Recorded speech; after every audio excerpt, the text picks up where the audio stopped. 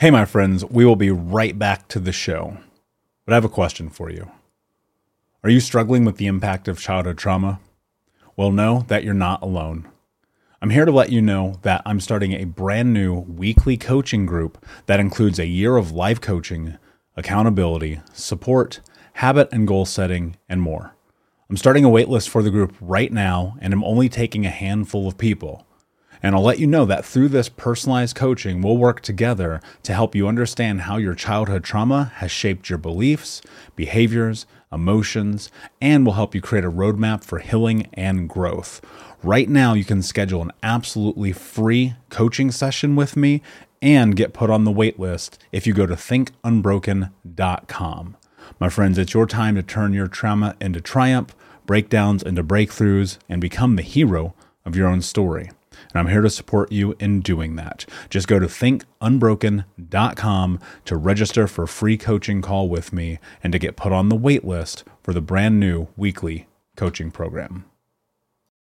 When you need mealtime inspiration, it's worth shopping Kroger, where you'll find over 30,000 mouth-watering choices that excite your inner foodie. And no matter what tasty choice you make, you'll enjoy our everyday low prices, plus extra ways to save, like digital coupons worth over $600 each week. You can also save up to $1 off per gallon at the pump with fuel points. More savings and more inspiring flavors make shopping Kroger worth it every time. Kroger, fresh for everyone. Fuel restrictions apply. Save big on brunch for mom, all in the Kroger app. Get half gallons of delicious Kroger milk for $1.29 each. Then get flavorful Tyson natural boneless chicken breasts for $2.49 a pound, all with your card and a digital coupon. Shop these deals at your local Kroger today, or tap the screen now to download the Kroger app to save big today. Kroger, fresh for everyone. Prices and product availability subject to change. Restrictions apply. See site for details.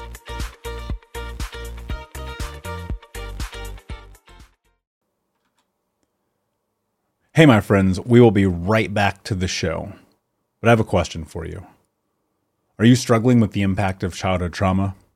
Well, know that you're not alone. I'm here to let you know that I'm starting a brand new weekly coaching group that includes a year of life coaching, accountability, support, habit and goal setting, and more. I'm starting a waitlist for the group right now, and I'm only taking a handful of people. And I'll let you know that through this personalized coaching, we'll work together to help you understand how your childhood trauma has shaped your beliefs, behaviors, emotions, and will help you create a roadmap for healing and growth.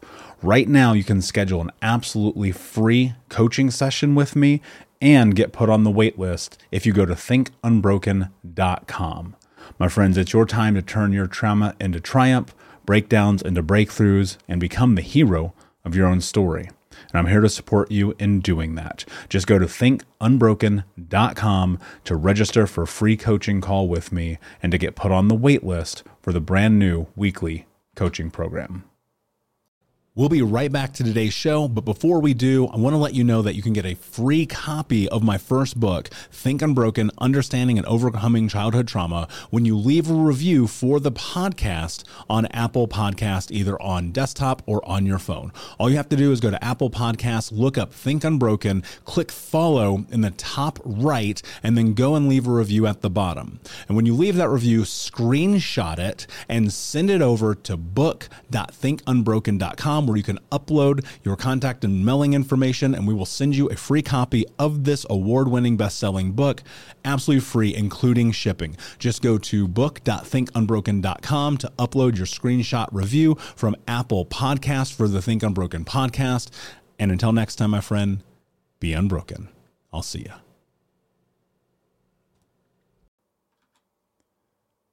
Hey, my friends, we will be right back to the show. But I have a question for you. Are you struggling with the impact of childhood trauma? Well, know that you're not alone. I'm here to let you know that I'm starting a brand new weekly coaching group that includes a year of life coaching, accountability, support, habit and goal setting, and more. I'm starting a waitlist for the group right now, and I'm only taking a handful of people. And I'll let you know that through this personalized coaching, we'll work together to help you understand how your childhood trauma has shaped your beliefs, behaviors, emotions, and will help you create a roadmap for healing and growth. Right now, you can schedule an absolutely free coaching session with me and get put on the wait list if you go to thinkunbroken.com. My friends, it's your time to turn your trauma into triumph, breakdowns into breakthroughs, and become the hero of your own story. And I'm here to support you in doing that. Just go to thinkunbroken.com to register for a free coaching call with me and to get put on the wait list for the brand new weekly coaching program. You're listening to the Think Unbroken podcast, and I'm your host, Michael Unbroken. I'm an author, speaker, coach, and advocate for adult survivors of childhood trauma and abuse. In this podcast, you will learn how to transform your trauma into triumph, turn breakdowns into breakthroughs, and go from victim to being the hero of your own story. You can learn more at thinkunbrokenpodcast.com, and of course, check us out on Apple Podcasts and Spotify at Think Unbroken Podcast.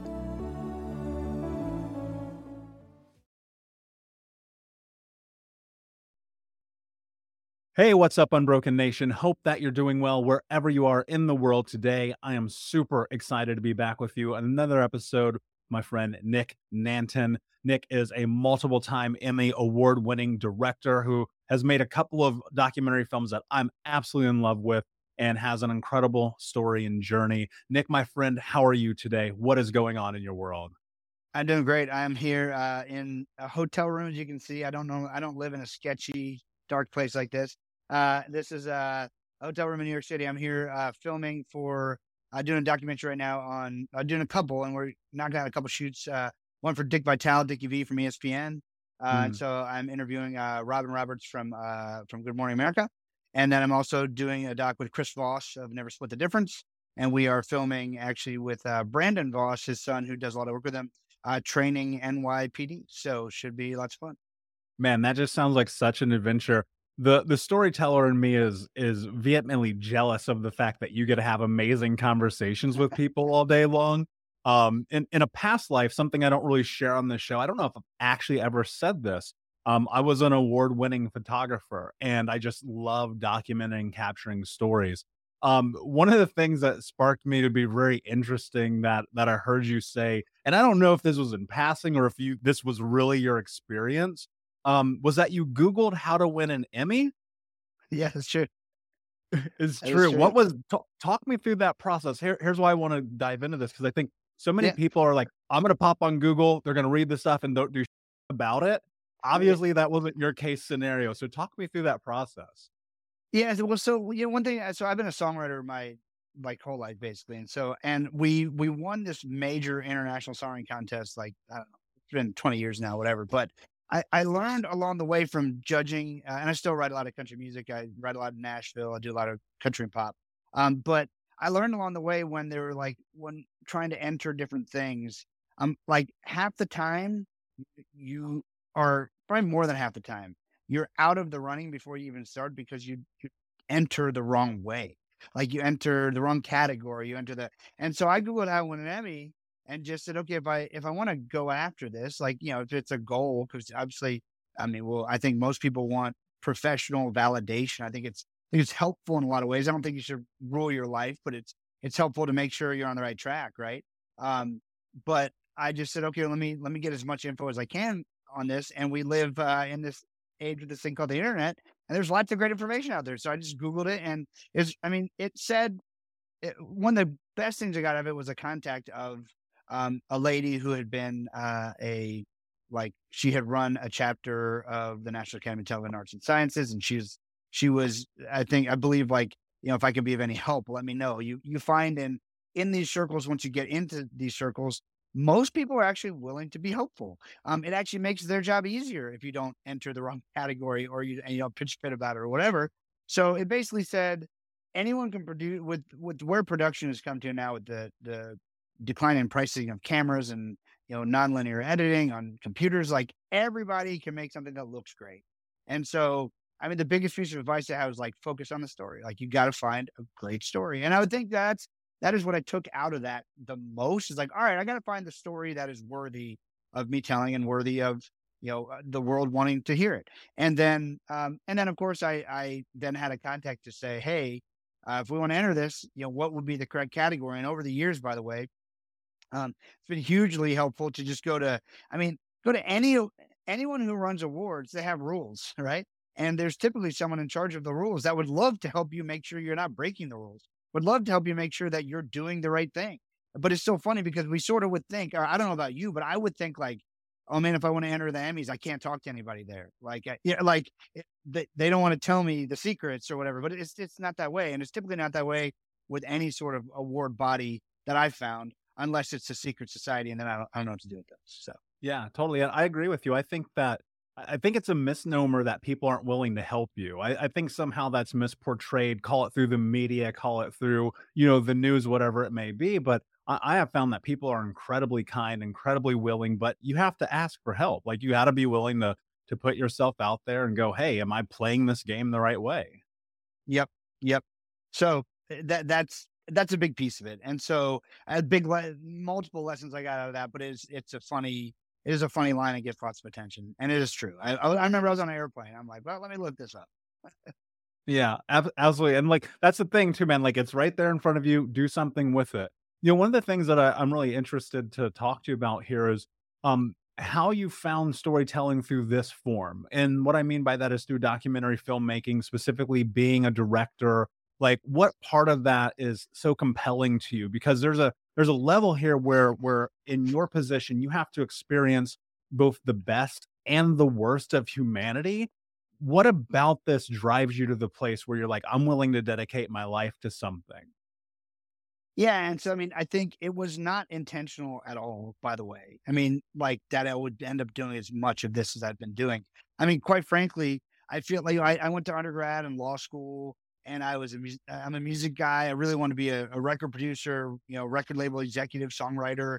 And it's really freaking hard. And so I just said, man, maybe that's one of the things that prompted me to look into the Emmys. I'm like, man, I don't see a Grammy in my near future. Let me see what it would take to win an Emmy. And so I just started, I think I took all the things I had learned from, my work in music and everything else and my branding agency that I built. And I just realized that if I wanted to make great films, I just needed to build a great team. And so I started building a team. And what I got fascinated by was obviously the quality of stories that are out there and the quality of stories that present themselves, especially when like now that people know that I do this, people who know me and I make documentaries, I'm typically the only person they know who makes documentaries. So they bring everything to me and you get to pick and choose and go, oh, that's cool. Or here's why that might not work or I'm not interested. But I think I'll give you a roundabout way to answer that. I just realized a few months ago that I liked learning. I really thought my whole life I hated learning. Like I legit thought like I hate learning. And I really realized I really just hate learning in a desk for 8 hours a day in a school classroom. Like I was decent at it. Like got good grades, went to law school, but I would go back and say, other than lunch and PE, there's not much I enjoyed about any level of schooling. Like I just wanted to get done. Like I finished my undergrad in 2.5 years. I actually stayed till another semester to finish in 3 years so I could keep scholarship money. And I went right into law school and like, I just wanted to get done. I want to be done with school. I hated everything about it other than the people. I liked the people and I had some good teachers and all that stuff. I just did not love that process. But then I realized like the reason I love doing what I'm doing right now is because I actually am fascinated by learning new things and meeting new people. And that's all I get to do. Like I get to have, and when you have a camera with you, you get, no one holds back because I'm not doing exposés. I'm doing like, we're storytelling and digging in. I do a lot of biographies. I do a lot of cause-based stuff. And it's like, no one says, oh yeah, you should talk to my buddy. He's a deadbeat over on 3rd Street. He's never done anything in his life. They're like I'm doing Dick Vitale's documentary right now. It's like, oh yeah. And I also want you to interview Shaq. And I also, could you get Charles Barkley? Oh, and I'm really good friends with Kenny Chesney. Could you grab him? And it's like the people I get to work with. And one of the delineations I make in my world is like, I work with celebrity experts. I don't work with celebrities. I work with celebrity experts. I work with people who are so good at what they do. They're such an expert and they're so good at it that the world cannot help but promote them and make them into a celebrity. And so I really enjoy those conversations. At the end of the day, I love people. I love helping people. And so it's become this really interesting way of having this super connected network of everything is just sort of one phone call or text away. And part of it is me pouring in and helping, honor someone's story like Larry King, like when I told his story. And then that in turn buys you social capital, if you will. Like, I don't do it in a transactional way, but if I needed to meet somebody or need, like, Larry would, before he passed away, was willing to make an introduction. And so I like people and I like learning interesting things and I like helping. And so to me, documentaries is like a way that I can do it. It's like going on vacation and you always end up with a highlight reel. That's like amazing because like everything you do is being documented and then you just get to show the best parts of it and you get to weave a story that the world, I'm banking on the fact that the world will be interested in. Yeah, yeah, and look, and ultimately at the end of the day, and I think you'll agree with this, you don't know until you know, and that means you have to put out the work. And one of the things I think about frequently is, we're always on this journey of this trajectory of constantly failing. And I think people don't necessarily wrap their mind around that in order to build your dream, you are going to have to fail about 10 bazillion times. And I heard you say something fascinating, man, and it stuck with me for a while since I heard you say it. And you were like, your first project should never be your best.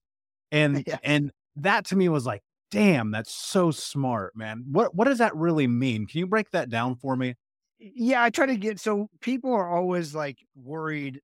Well, starting is the hardest thing, right? In anything, like starting a podcast, starting like just turning on that video camera and speaking to it. I mean, we all hit these challenges daily. Like it's funny. I'm working on building my YouTube channel because it's one of the only places in the world that you can put a video and you can get paid for it. Like there's like it's it's so simple. Yet I never really focused on this. And so I'm like, so the guy who's helping me build my YouTube channel was like, hey man, you need to do some clips in front of a camera, like just like sharing some of your like thought leadership and knowledge. I'm like, how do I do that? Like, just even me, when I do this stuff all the time, I speak to people, I do podcasts, do interviews, but it's just out of my comfort zone because I don't do a lot of it. It's like, okay, I got to figure that out. So the hardest part is starting. So the reason I talk about, you know, I basically say, look, I know that you're not sure where to start.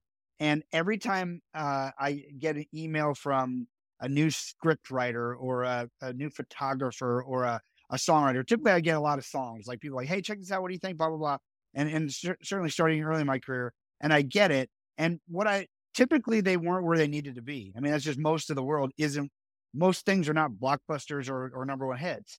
And that's okay because the only way to learn how is by doing. Like process will give you progress. You got to keep going. You got to work with people better than you. You got to just do a lot of it. And so my way of inspiring people was like, look, if I told you that song you just sent me or that painting you just sent me or that documentary you just sent me was the best one you ever were going to make, would you be excited or depressed? And it takes you a second to think about it. Cause like, first of all, like, God, excited. That's like, but no, is that the last one you ever want to do? Or do you intend to refine this craft and get better? And inevitably the answer is like, no, I'm just starting out. And so exactly. So let me give you feedback of don't worry about it. You're only going to get better from here. Your first one is going to, and let's just keep moving and just focus on constant improvement, generally getting better. So that's sort of why I started talking about that concept of like making people think about like, hey, if the thing you just sent me was the best you were ever going to do, you're never going to do better than that in your life. Would you be depressed or happy? And it reframes people thinking about, oh, this is a journey. I do have to start. I'm not going to be offended if I have room to grow. And so that's really sort of where that concept came. Yeah, and I think that's such a powerful truism of life because I've never been good at anything the first time I did it. Never. Not even breathing, you know what I mean? You come out of the womb and you're like, all right, this is not working. Let's figure this out. I think one thing's fascinating about you, and I'd be curious if you'd be willing to tap into this a little bit, is this idea about self-awareness. And you talk about this idea of being conscious and cognizant of your strengths and your internal gifts so that you can bring value to the world. And I run across people in my life and I go, this person is bringing value to the world by really tapping in and harnessing the ability that they have in whatever avenue that is. And I would put you on that pedestal all day long. How do you do that? Yeah, so essentially, I was interviewing Daniel Negreanu, I think he's 6-time World Series of Poker championship, and he dropped out of high school to play poker. So imagine having that conversation with your parents, like, no, this is much better than school. I'm going to go be a poker player. So just fascinating story anyway. And I asked him, one of the questions I asked him, I said, Daniel, what do you think is the number one skill you must have to be a champion poker player? He goes, self-awareness. Like he didn't stop Didn't think. I was like, okay, follow-up question. Do you not think that that's maybe the key to everything in life and success? He's like, yeah, you're probably right.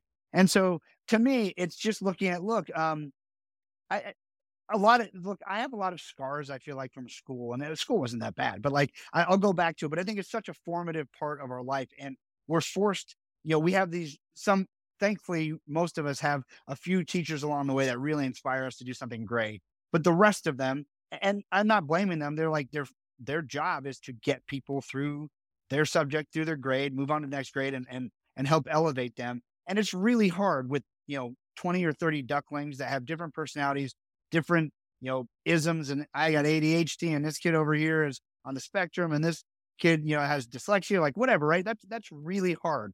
But for something like me, like that box, I figured out how to play the game in the box because you have to. But we're sort of taught that we have to be good at everything. Like, because you don't get celebrated if you get an A in English and a D in math. You don't, because there's this basic skill you need to know in math. I mean, I would argue is trigonometry a basic skill you need to know? I don't know. I don't have a good answer to that. There's probably a great reason. You do need to experience it before you can determine, oh, I might want to be an engineer. But I think a lot of us have this sort of baked in bias of we got to be good at everything. And I think a really freeing moment is when you decide not only you don't want to be good at everything, like you realize you physically can't. So what do I like to do? What do I enjoy doing? What do I do well that I wouldn't mind getting better at? And I enjoy it. And so to me, it's just like working on those strengths. And then like my whole career now has been figuring out what are my strengths and then what are my biggest weaknesses and who can help me with that. A couple concepts from Dan Sullivan, strategic coach. He's amazing. Who, not how. I get to a point in my life now where if I want to do something new, I go, who can help me with this? Not how do I do that? I go, who can help me with this? Who do I know who's done this before? Who do I know that can share their secrets? Or who do I know that can just do it for me? And then his concept of unique ability, which, we have this culture of retirement. It's a retirement culture. Like, let's do our job until we don't have to do it anymore. And then we stop doing our job. Well, that's a miserable way to live. We could all agree to that. Like, if you don't want to do it, just don't do it. Now, I'm not going to tell you to be irresponsible. You got bills to pay, mouths to feed, kids, whatever. Like there's a road to this, but the road to that is starting to remove the things that cause you the biggest friction first. And then you'll realize it's just like remodeling a house. Once you painted the cabinets, you realize, oh man, the floor doesn't look that great. And then you redo the floor, and then now you got new cabinets, new floor, and like, the pink color doesn't go. And then, if you're my wife, all of a sudden you need a whole new house. No, I'm just kidding. But this is how it works, right? And I give her a hard time about it too. But I have a perfection complex when it comes to like design and furniture and stuff too. So it's at least half my fault.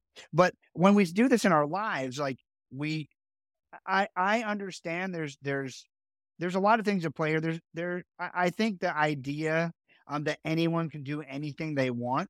I love the aspiration, but I don't think it's realistic in a lot of ways, right? I mean, there's just certain, like, I have limitations. Like I cannot be Shaquille O'Neal. Like, I'm not going to get in the NBA. I was not born 7'6" and 800 pounds. Like, it's just not going to happen. Now, could I find an alternate path? Well, I mean, maybe, but I'm just not that gifted at the game of basketball, whatever it is. And so I think just looking at, okay, what causes me the greatest friction? How do I remove these things? And how do I start looking for this concept of unique ability, this thing that I could wake up for the rest of my life till the day I don't wake up. And I'd love doing it more. It would provide more value to the world. And then a third optional, most of us it's not that optional, but how might I get paid for providing that value to the world? It doesn't have to be a part of that. I mean, certainly some people give up a career and go into volunteering, and that's their unique ability is really, it doesn't require monetization. That's great too. So I don't want to require that, but I think not enough people look at that. So for me, it's just looking at, hey, what do I enjoy doing? And what do I enjoy doing? And what do I seem to be good at? And what could I enjoy the process of getting better at? And so for me, just to give you an idea, I've spent a lot of money and time. That's why it's so esoteric. Like my unique ability, like what I do, I'd say between 75 and 90% of the time, I'm constantly trying to do more, is I try to have impactful conversations and meaningful conversations that lead to produced outcomes. So you reach out and you very kind, and you said, hey man, I'd love to have you on my podcast. And it's okay, great. I'd love to be on your podcast. And so, I looked you up and whatever, and it sounds great. And so this is hopefully a meaningful conversation that's going to lead to the produced outcome of a podcast being released into the world, and hopefully it helps somebody. If you had said, "Hey Nick, will you write a special report for me that I can send out to I would either say no, or I'd say if it was worthwhile for the audience and who's going to help, I'd have a meaningful conversation with a ghostwriter, and that ghostwriter would produce the outcome of this special report. In a documentary, I have a meaningful conversation behind the camera, sometimes in front of the camera. Sometimes I speak from stage, sometimes do podcasts, sometimes do interviews.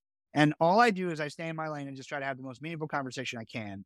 One last tip, and I will shut up and you can ask them a question. I've been a songwriter for years. One of the tips I got early on when I was writing, when you come into a songwriter's room, so in Nashville, we write typically 2 songs a day, like a 10 or 11 a.m. write and a 2 or 3 p.m. write. And it's like 5 days a week. I mean, it's how it works. And so you cannot wait for inspiration to strike. You have to create inspiration. And, when you get invited into a room, there's especially the first couple times, like you feel a lot of pressure, like what I got invited in or a friend vouched for me, or it's like, you feel like I got to bring ideas. Like I got to bring really great ideas. And one of my friends told me one time, like, "Hey Nick, you need to have good ideas, but the best writers always write the best song in the room that day."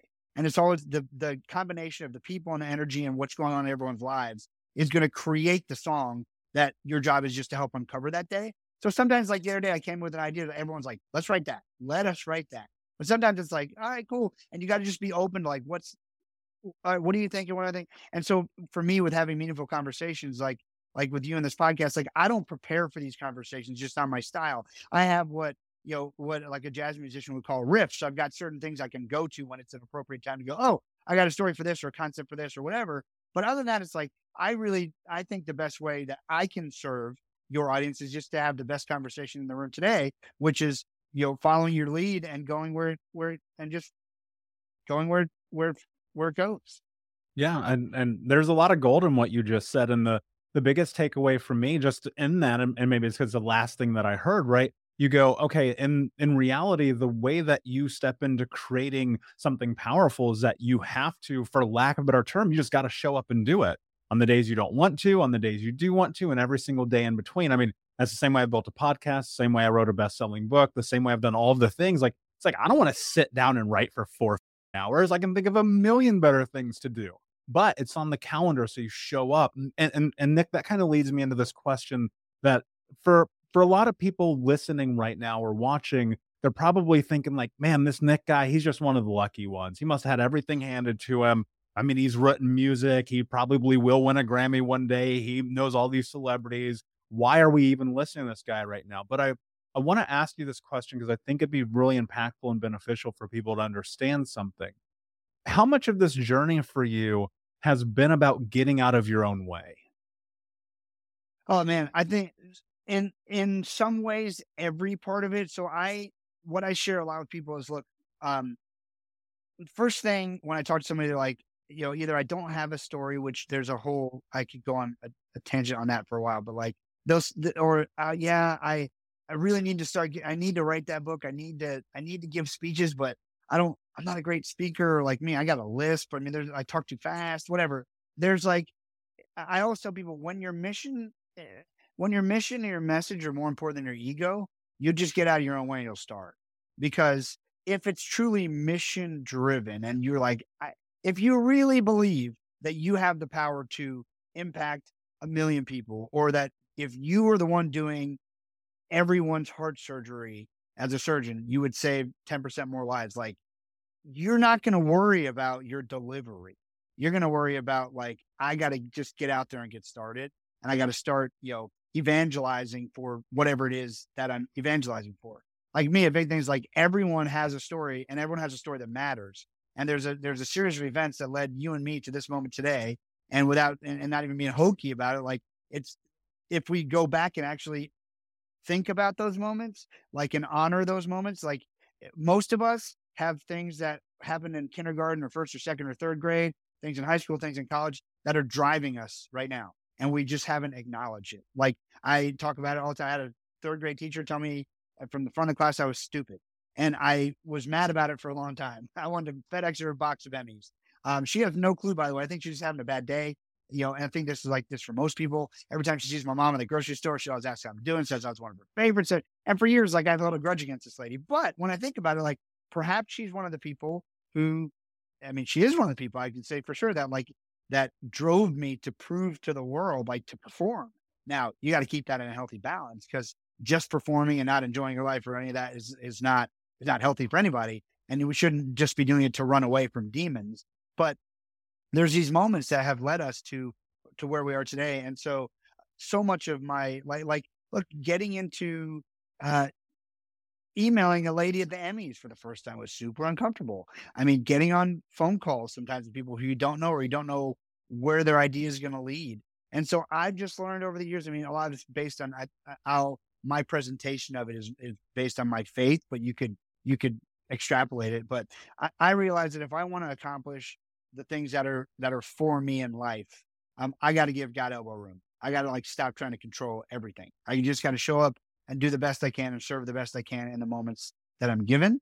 And so that's what I try to do. And I mean, look, it would be silly for me to say I don't have any talents or gifts. That would be like disrespectful to even to the audience. And it's the same thing for you. I don't go around bragging about my talents and gifts, but certain things come easy to me. It's come easier than other things. Certain things I am terrible at. And so to me, what I've really learned is um, collaboration like makes this all work. So if I want to accomplish something, the best way to get out of my own way is to go find mentors and people who can help me accomplish those things. And so I think what I really want people to take away is like I'm different than everybody. Like we're all different. We're all different than each other. But there was definitely like I didn't have a relative in the business. I mean, I remember when I first started when I was in music, I read a book. I was born in 1980, right? So I'm not that old, but I'm starting to become one of the older ones in a lot of rooms these days. But yeah, I'm 41, right? So when I was like in the mid 90s, we had like Prodigy, maybe AOL was coming online, but like there wasn't like you can go find anything you want on the World Wide Web. And so you'd get books. You go to the library, the bookstore, whatever. And there's a book called All You Need to Know About the Music Business by this guy, Donald S. Passman. I think he's still a law professor at USC or somewhere out there. And like one of the things was like, hey, if you want to have a career in music, you must have an entertainment lawyer. Well, I had to, I got the phone book and I was living in Orlando. There's like maybe 3 people listed our entertainment lawyer, but we just had Matchbox 20 just broke out of Orlando, 7 Mary 3 was, so like, there was a little bit of a scene. It was supposed to be Hollywood East, Disney was building a studio and stuff. So there's a few people, but like I had to like call and as a 15, 16-year-old kid with like no money and try to find someone who would talk to me about it because this was my only way. This book says I got to get an attorney. You just have to take these steps and they're uncomfortable conversations.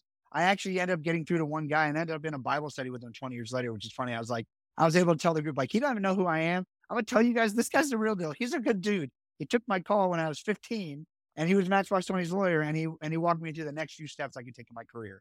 But all of this is all like, I am not specialer. That's a terrible word, but I'm going to use it intentionally than anybody else here. I have taken risks.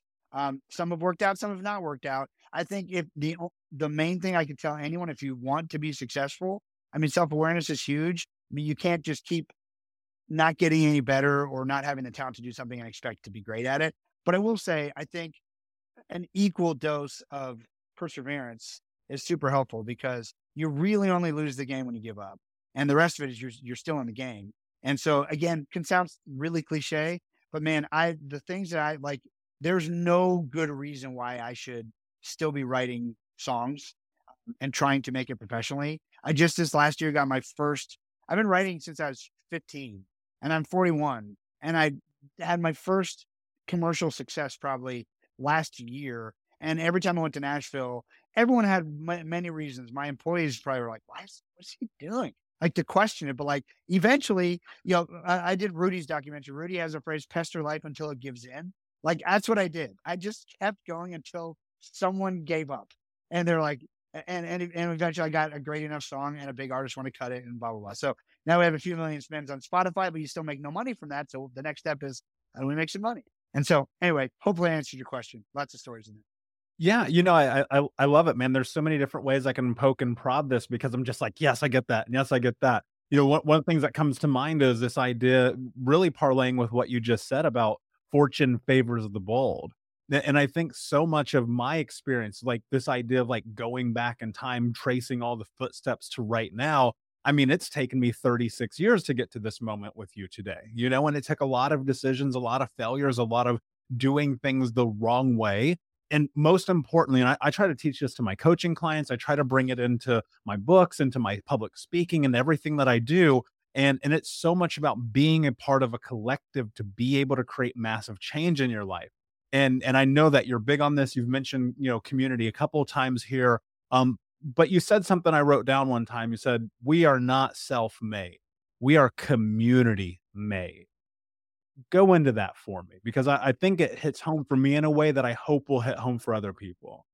Yeah, I heard a few people say this. I think maybe Arnold Schwarzenegger sort of got me thinking about this for the first time I think it was him who said something like that. It's like, there's this Western culture um, has the tendency to take any you and make it singular. So if I say you, you would go, it's talking to me. It's about me. It's about me. And so we have this really singular focus on ourselves. And we're all sort of born self-centered, right? Like, I need milk, I need food, I need whatever. And so at some point, I think a lot of us lose track of the fact that, like, whether I liked the interaction with that third grade teacher or not, she helped shape who I was. And then beyond that, people who, like my parents, who sacrificed a lot. We were immigrants, like, to help me and my brother get to university and to get through university and to have food on the table. And like, even if you were forsaken by your parents, let's say, and you had to get a job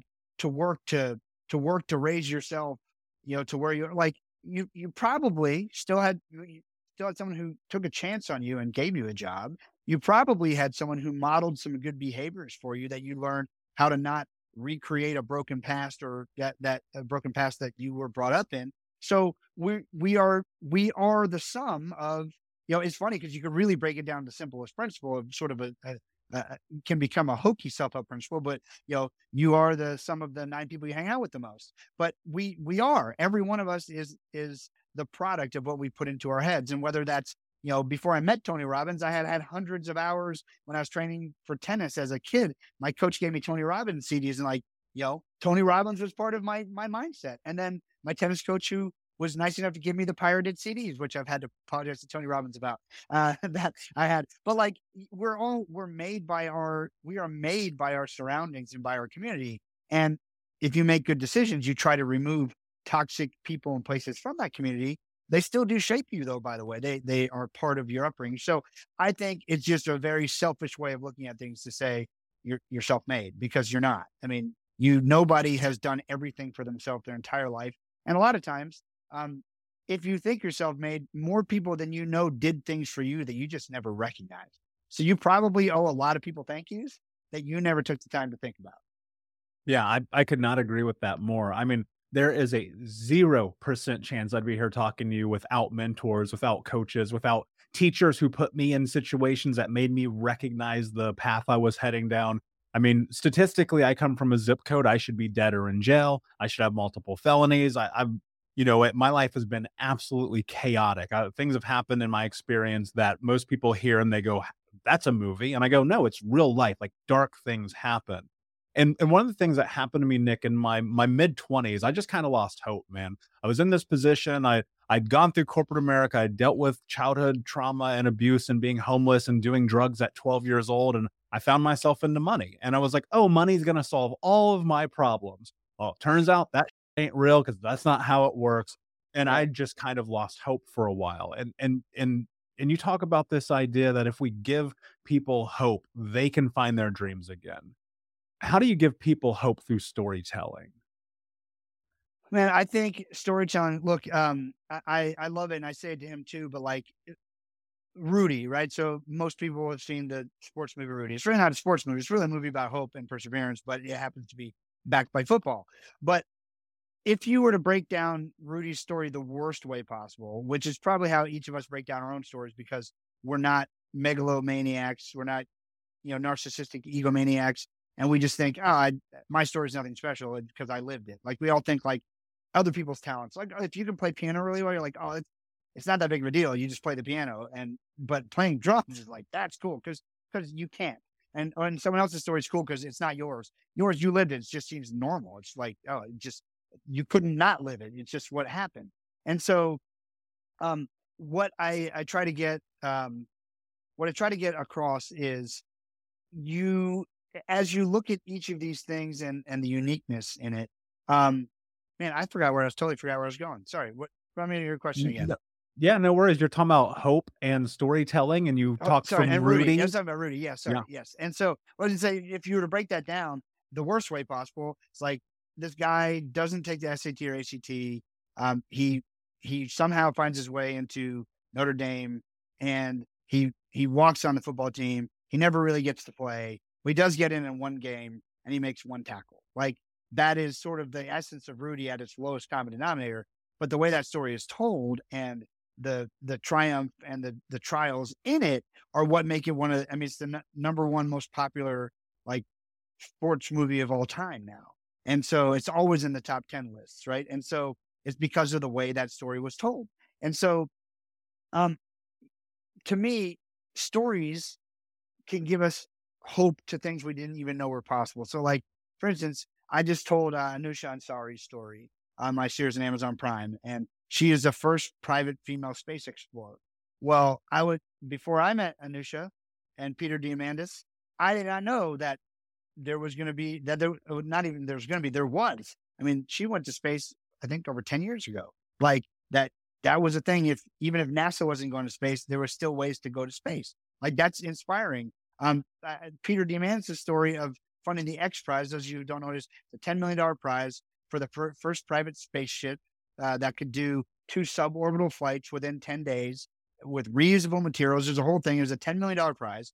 Well, Peter launched the X Prize, and by the way, it became the technology that Richard Branson bought. It became Virgin Galactic, and he just wrote on it for the first time. You probably noticed.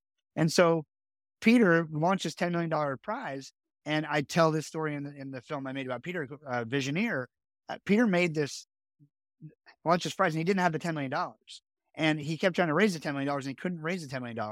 And Peter ended up getting the $10 million by buying hole-in-one golf tournament insurance. So, like, if you go to a golf tournament, there's $1 million purse if you get a hole-in-one. They don't have $1 million in the safe somewhere. They hired an insurance company to do the odds, and they do it for a bunch of golf courses, and everybody pays in their insurance. And when some random time gets hit, the insurance company has enough money, and they pay it out. Well, so Peter's mentor said, hey, let's go see how much we could get. There's these policies. Let's go get an insurance company that'll bet against us in this time frame. And we just don't know how much, $10 million of space insurance is going to cost us. Well, so when people see that story, it blows their friggin' mind. Like, you got what?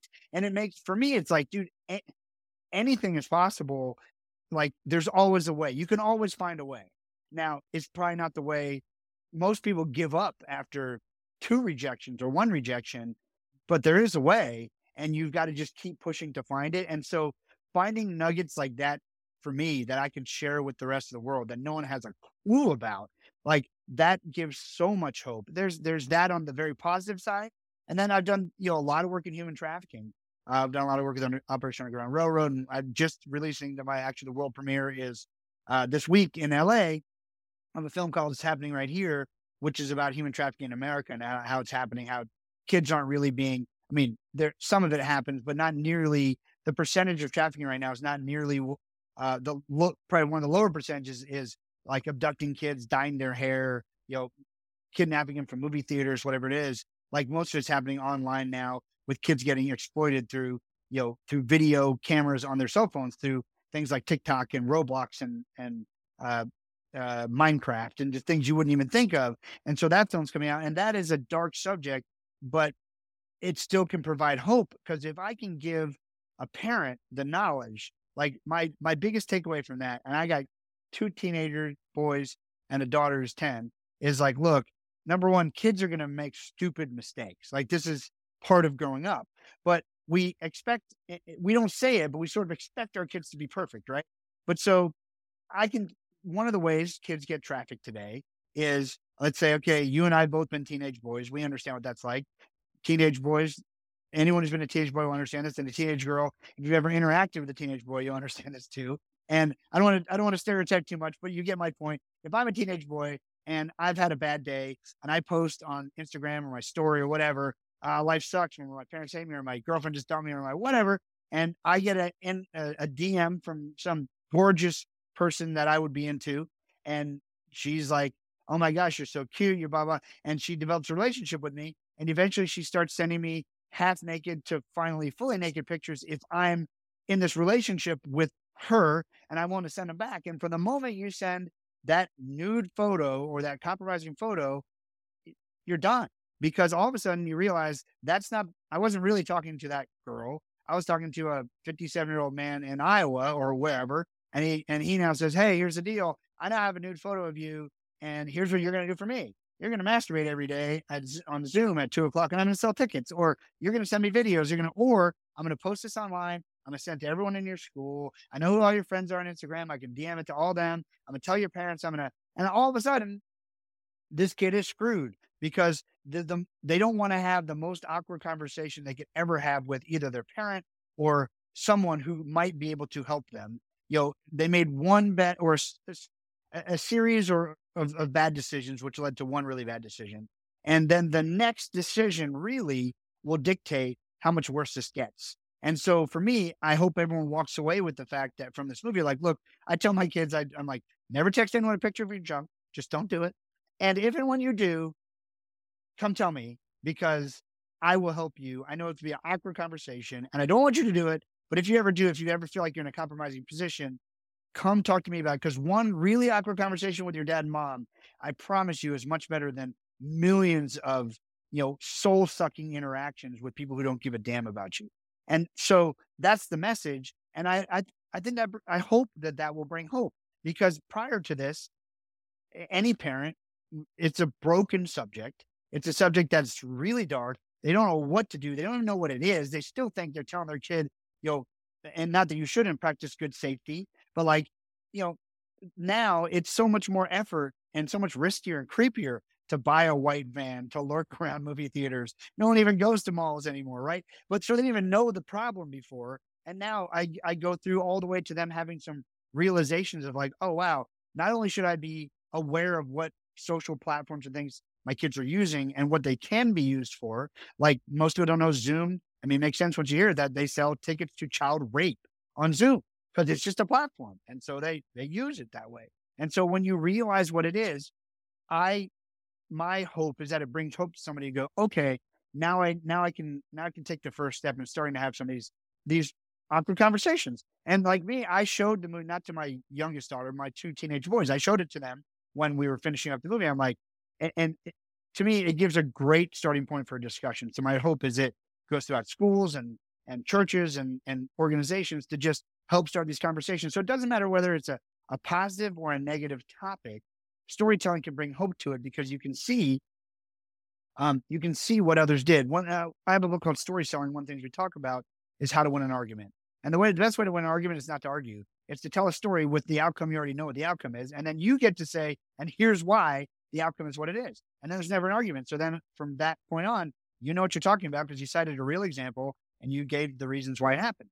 And so storytelling allows you to do that, and allows you to lead people down whatever path it is that you want to lead them down. And I choose to lead people down paths of hope, whether it's a bright subject or a dim subject.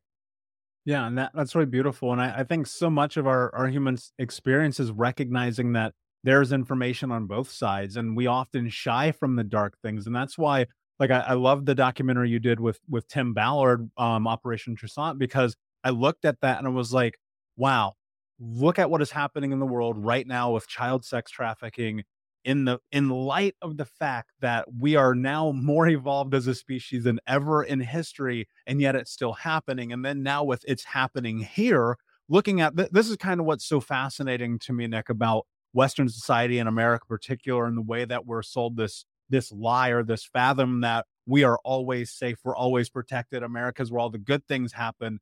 And then with the documentary you're working on now, and now coming to release this week in LA, and I just go, man, that's not true. There is still darkness, but in bringing light to that darkness, we're able to build what is next. We're able to cross those gaps, close those doors, and help people go into what's next in their life. And that's a big reason that Think Unbroken, my company, we donate to OUR, Operation Underground Railroad, every single month, through our programs, through the podcast, through our coaching, because it matters. And at the end of the day, I think so frequently we get caught up and stuck in this idea that all of the bad things are everywhere else. And you're like, man, it's right next to us. And one of my missions in life, my number one mission in life, is to end generational trauma in my lifetime. That's why I write the books. That's why I have the podcast. That's why I speak around the country, because I always think if a kid doesn't have to have a story like mine, then that means I can tell my story to bring hope to people. So I'm right here with you. And I have a great appreciation for you,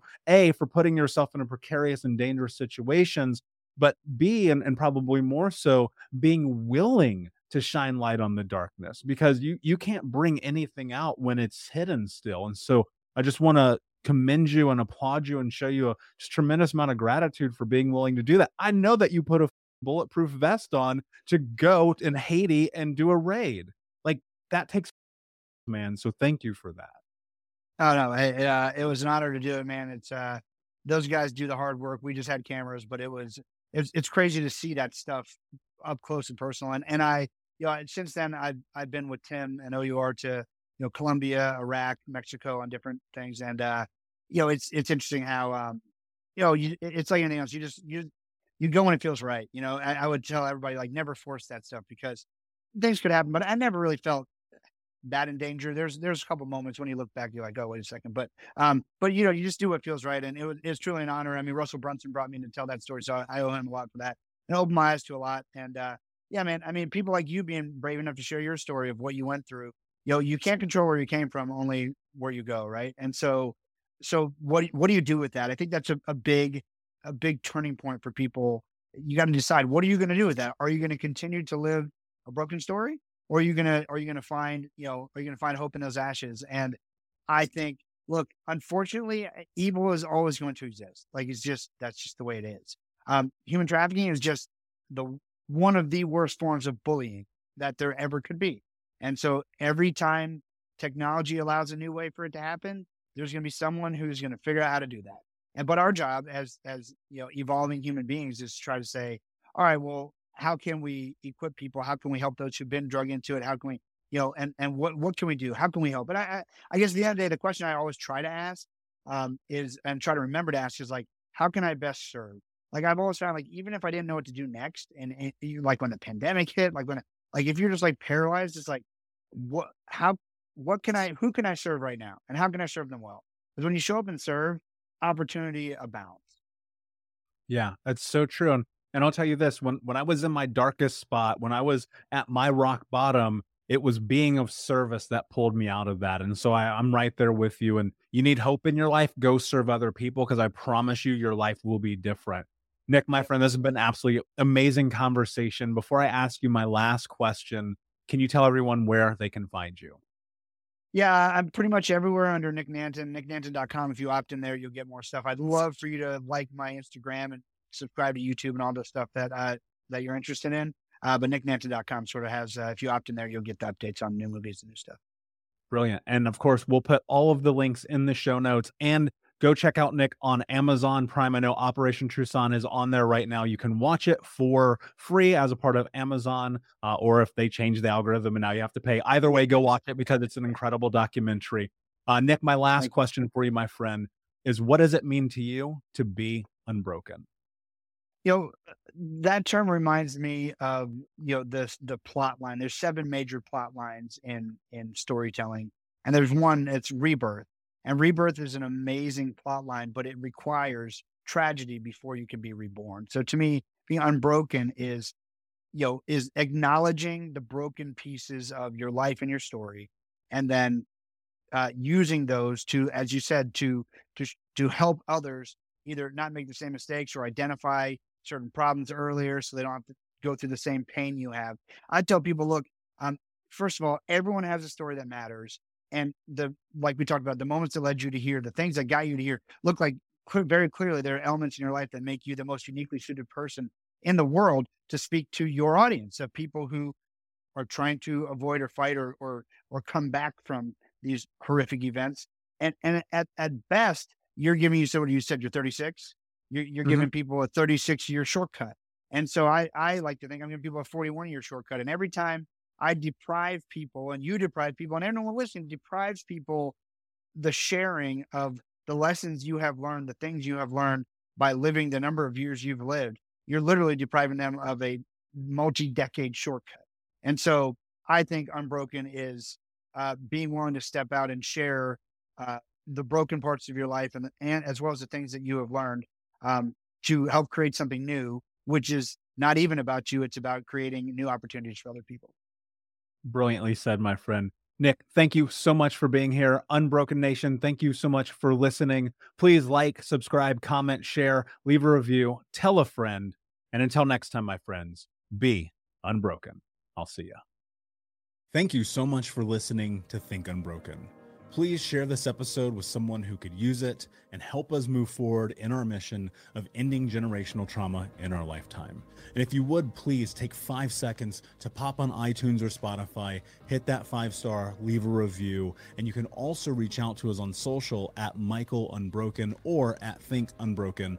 And of course, you can check out our YouTube channel at Think Unbroken. Thank you for being a part of Unbroken Nation, my friends, and until next time, be unbroken. Hey, my friends, we will be right back to the show, but I have a question for you. Are you struggling with the impact of childhood trauma?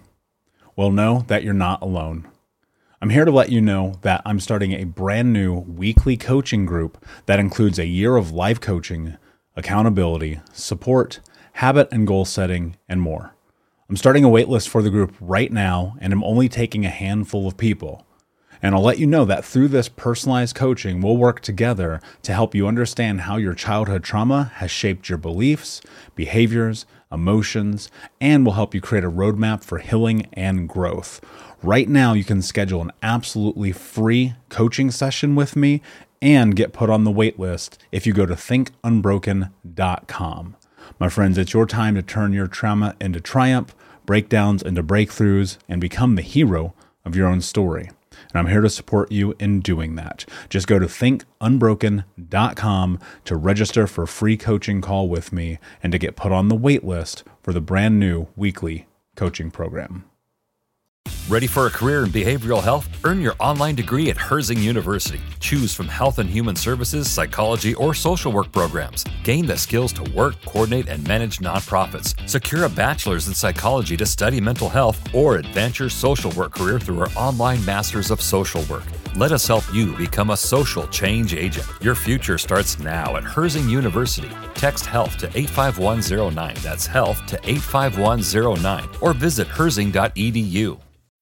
When you need mealtime inspiration, it's worth shopping Kroger, where you'll find over 30,000 mouth-watering choices that excite your inner foodie. And no matter what tasty choice you make, you'll enjoy our everyday low prices, plus extra ways to save, like digital coupons worth over $600 each week. You can also save up to $1 off per gallon at the pump with fuel points. More savings and more inspiring flavors make shopping Kroger worth it every time. Kroger, fresh for everyone. Fuel restrictions apply. Save big on brunch for mom, all in the Kroger app. Get half gallons of delicious Kroger milk for $1.29 each. Then get flavorful Tyson natural boneless chicken breasts for $2.49 a pound, all with your card and a digital coupon.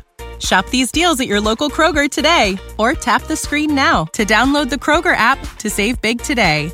Kroger, fresh for everyone. Prices and product availability subject to change. Restrictions apply. See site for details.